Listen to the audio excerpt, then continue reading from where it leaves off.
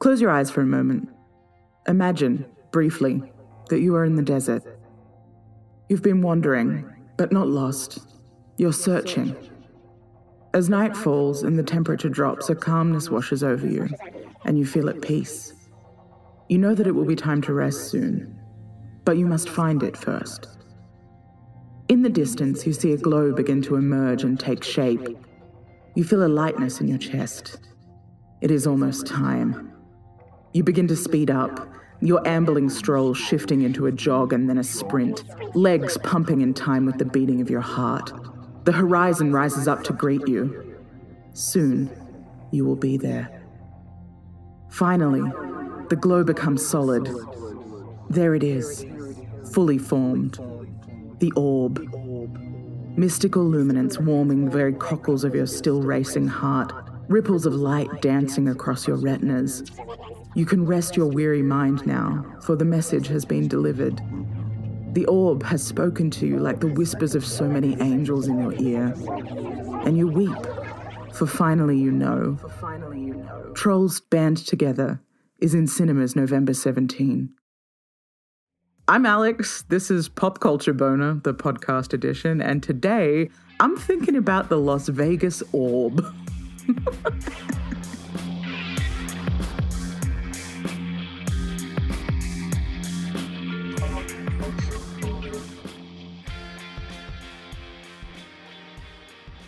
If there's one thing I love, it's the monuments that crumbling empires build for themselves. And ever since the orb, or as it's formerly known, the sphere at the Venetian Resort, went live as a permanent fixture just off the main strip in Las Vegas, I have not been able to stop talking about it. And my friends are getting sick of me, which is why I have a podcast. You're coming on this journey. Let's go. So if you've gotten to this point and you're like, what is she talking about? I beg of you, just take a pause and Google Sphere Las Vegas and indulge in this very silly visual. If you don't have time for that, though, here's the short version. In 2018, the Madison Square Garden Company and Las Vegas Sands Corporation broke ground on a new project. These are development companies doing what development companies do, and as such, it probably wasn't news to anyone sort of outside of Las Vegas. But the project entered the mainstream consciousness on the 4th of July, 2023, when someone finally hit the on switch for this bad boy. And suddenly there was a giant spherical structure wrapped in screens, ablaze with animated fireworks to celebrate the public holiday, illuminating the Las Vegas skyline. It's difficult to emphasize how much this thing sticks out on the landscape, but it's like a multi-story office tower high and completely lit up with curved screens. And following its cute little fireworks display, it went on to show these hyper-realistic images of spherical objects like the moon or an eyeball. So essentially, you could be driving into work one evening, going in to deal blackjack or whatever it is people who live in Vegas do, and then suddenly an eye almost as tall as the casino that you work in could emerge from around the corner, dwarfing your tiny car, and then by some horrifying accidental syncing of animation, it could follow you along the overpass like some omnipotent god suddenly very concerned with the sin of your day job. And the digital realm was full of ominously phrased headlines like, "Sphere, alight for the first time. The sphere is here," and "The sphere can be bizarre or sublime." And Twitter, I'm not calling it X, I refuse, had a field day, photoshopping their own images onto the orb and swearing loyalty to our new LED overlords. But to what end, you know? The sphere is here, yes, but to do what? Be bizarrely and sublimely alight? What does it do? And this part was initially really unclear to me because when the sphere was first lit up, I saw one headline and a little bit of video, and then I refused to do any further reading. I wanted to approach the sphere like a 16th century peasant. That is, to allow myself to bathe in its glory, maybe weep a little bit, and then sacrifice myself at the altar of its eternal mercy, you know? And then I showed a friend, and they were like, yes, but why? And when I refused to look it up, they searched for themselves, and lucky for me and my desire to return to my potato farming peasant roots, The website was just sort of ominously blank with no real indication of what purpose the sphere was going to serve. And then like a week or so into its initial lighting, it was transformed into a basketball promoting the NBA. And we all just kind of assumed that it was for really expensive billboard advertising. But as of September, the orb has moved from being officially lit to being officially open. And we finally know that it is a 112-meter high, 157-meter wide concert venue wrapped in 54,000 square meters of LED screens on the outside and filled with an 18,600 person capacity auditorium that also features wraparound LED screens and a bunch of 4D stuff for an immersive concert experience. As an aside, I recently accidentally attended a 4D screening of Mission Impossible Dead Reckoning, Part 1. And by accidentally, I mean I knew that it was 4D, but I didn't fully understand what that meant. And if you're unfamiliar with the concept of a 4D film experience, the cinema is equipped with motorized seats that move with the action on the screen, and like air and water puffers to spritz you whenever the movie shows water or a breeze. Sound good to you? Well, what followed was 2 hours and 43 minutes of my friend and I being violently tossed back and forth every time Tom Cruise took a hit to the face.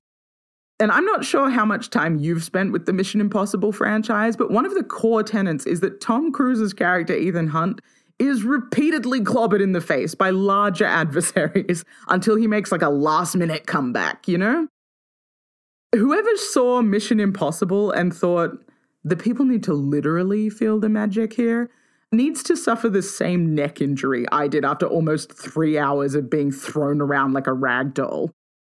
Anyway, the Tom Cruise of it all aside, you might be wondering how such a spectacular venue chose to make its grand opening. Which artist did they secure to make a statement fit for the great and mysterious orb? What angelic chorus could possibly be gracing the serene curve of the great sphere? If you said a 25-concert residency from aging Irish rock band U2, in which they play the entirety of their 1991 album Achtung Baby, arguably not even their best album, without their regular drummer who is off having surgery, then you would be correct. And who wouldn't say that? It's the obvious choice. This explains why I, and presumably you, heard nothing about the impending opening of the orb. We are so far outside the target demographic for orb-based residencies that they seem to appear spontaneously from the digital ether, like the withered hands of the edge reaching across time to remind us of when Apple forcibly uploaded a U2 album to our iTunes libraries. I don't even really know what my first choice would be to put on in the orb, but I can tell you that U2 and Achtung Baby are so far down the list they barely even register. But alas, because I am not in charge of orb-based bookings, which is my new dream job, by the way, if any sphere-based entertainers are looking for a good time. Everyone under about 45 is being haunted by Bono against their will. But look, to be fair, the inside of the sphere actually looks extremely cool. Basically, all the screens on the outside are sort of mirrored, meaning that you can do the same hyper-realistic displays as you would on the outside. It's actually how I ended up deciding to write an episode about the orb. I saw a series of videos from the concert where the screens were made to look like you were coasting above the clouds at sunset, or like there were bugs lined up sort of uniformly across the outside of the sphere. And unfortunately, those images were attached to a tweet that said, "Failing empires simply don't build things like this."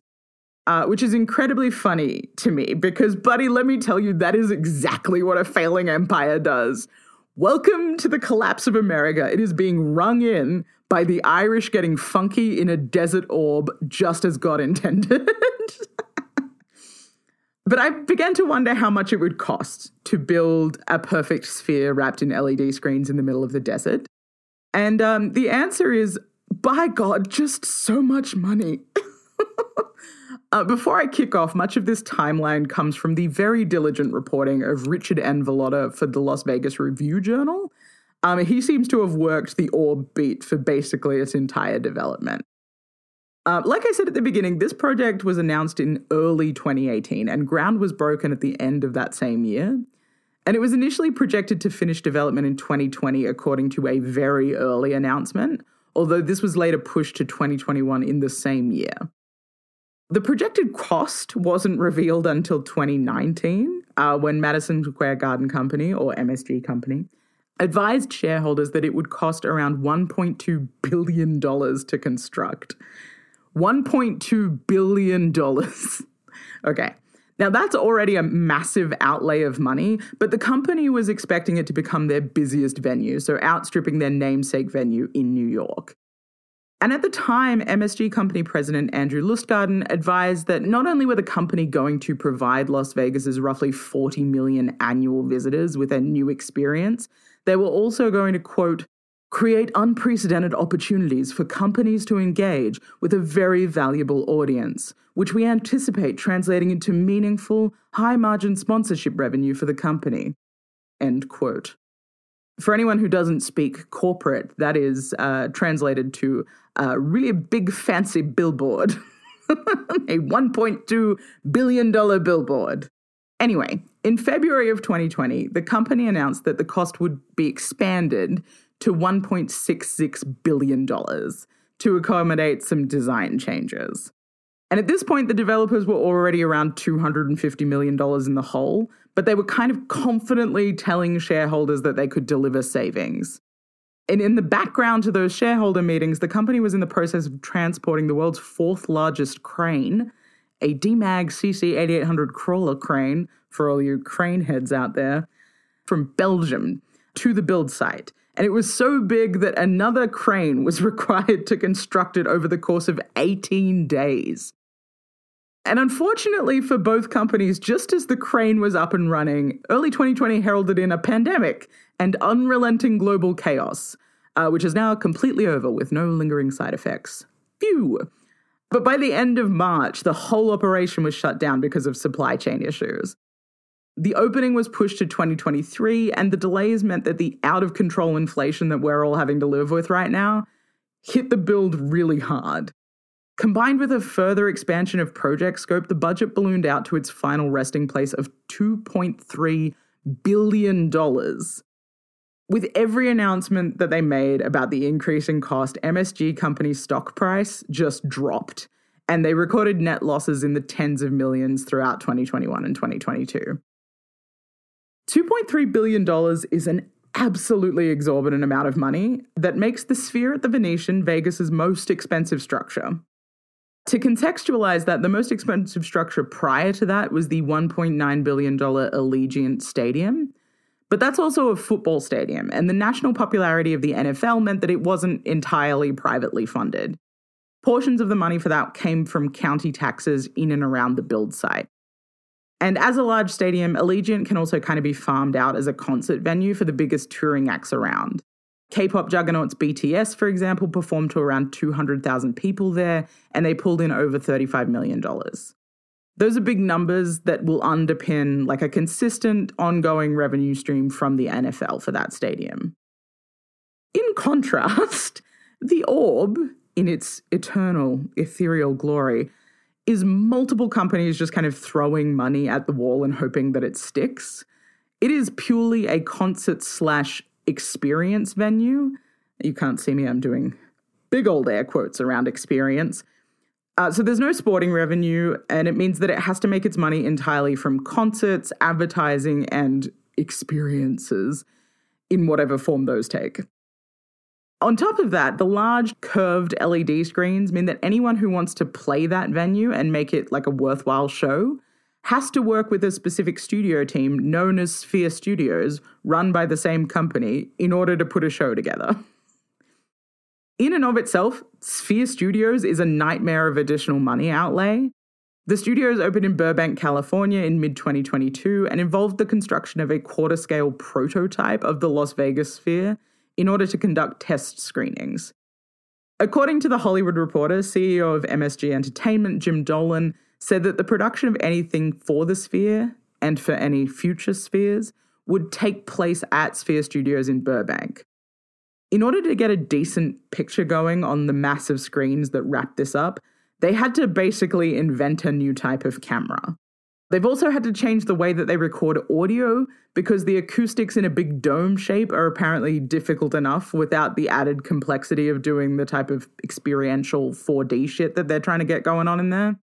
Don't ask me to get any more detailed about that because I'm not a scientist and I couldn't tell you how or why those things are true, but there's a design lab in Germany employed Biosphere Studios who could do that.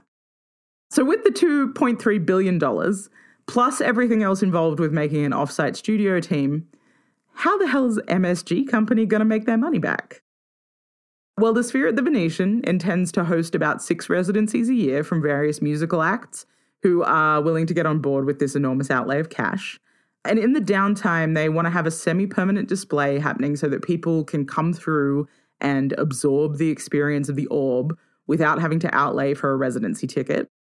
Plus, they're exploring a bunch of different commercial partnerships and charging for advertising on the outside of the Sphere. Inexplicably, all these avenues have led them to a U2 residency and Darren Aronofsky for some reason. That's right. I know you, just like me, heard Big Orb in a Desert and thought, this needs the Irish and the guy who directed Requiem for a Dream and that psychological horror film Mother.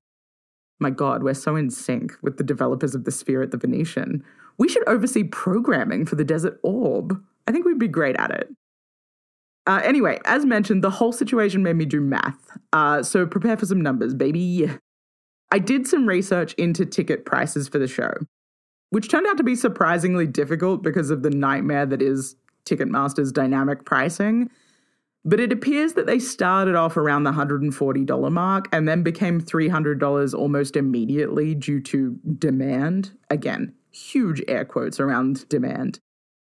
As of writing, the cheapest ticket was sitting at around $400 and the most expensive ticket was sitting at almost $1,500. Now, simple division-wise, the Sphere would have to sell 1,533,000 of the most expensive seats to break even. With an 18,600 capacity venue, that's a mere 82 sold-out shows. But of course, that's not what the number actually is.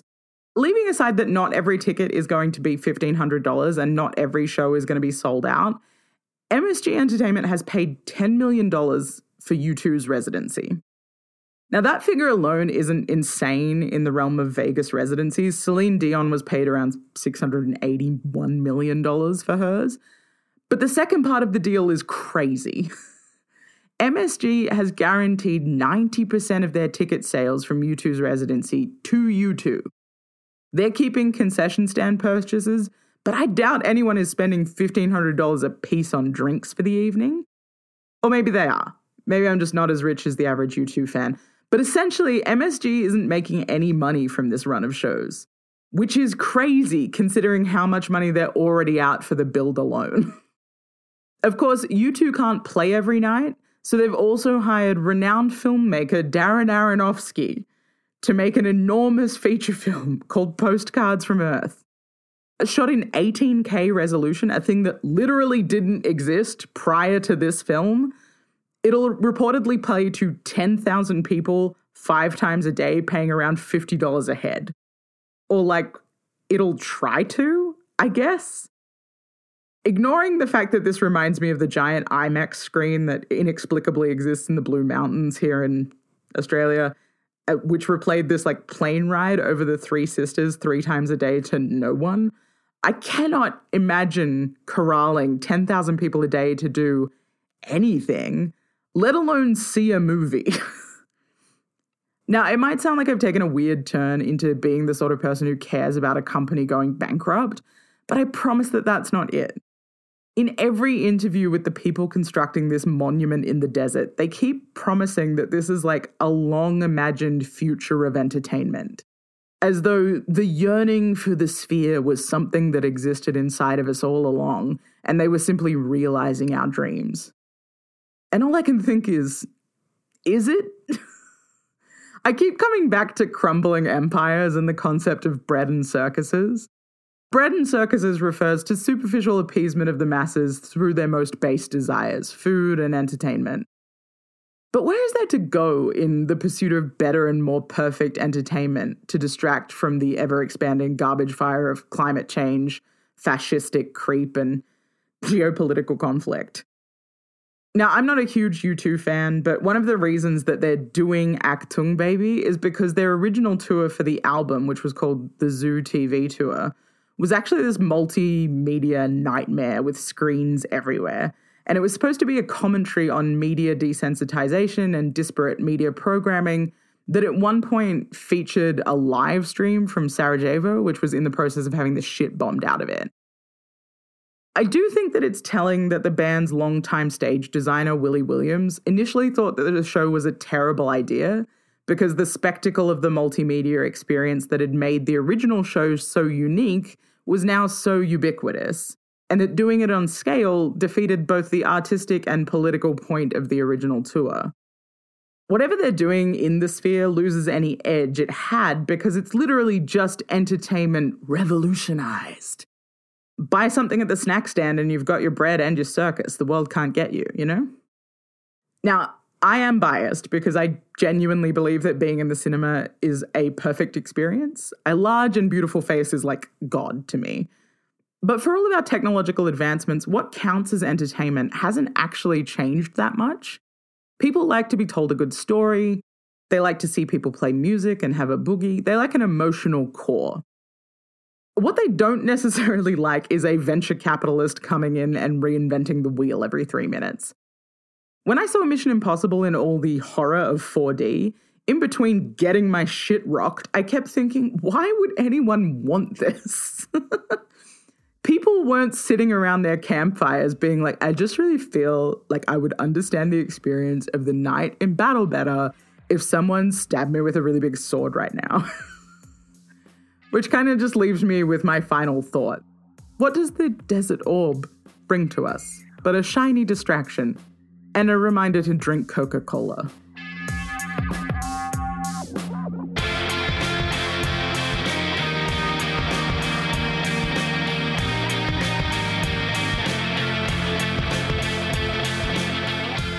So that was my episode on the Las Vegas orb. I'm not going to lie. I was ready to swear fealty to the orb, and I still might, to be honest. I am a 16th century potato farming peasant at heart, and it is simply so large and full of mystery, you know?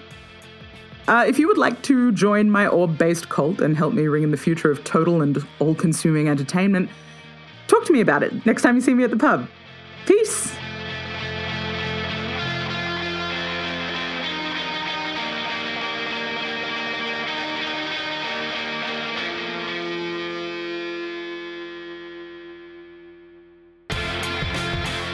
This episode of Pop Culture Boner was written and recorded by Alex Johnson and produced and edited by Wesley Fay. The theme song is also by Wesley. Check out popcultureboner.com for full episode notes and sources.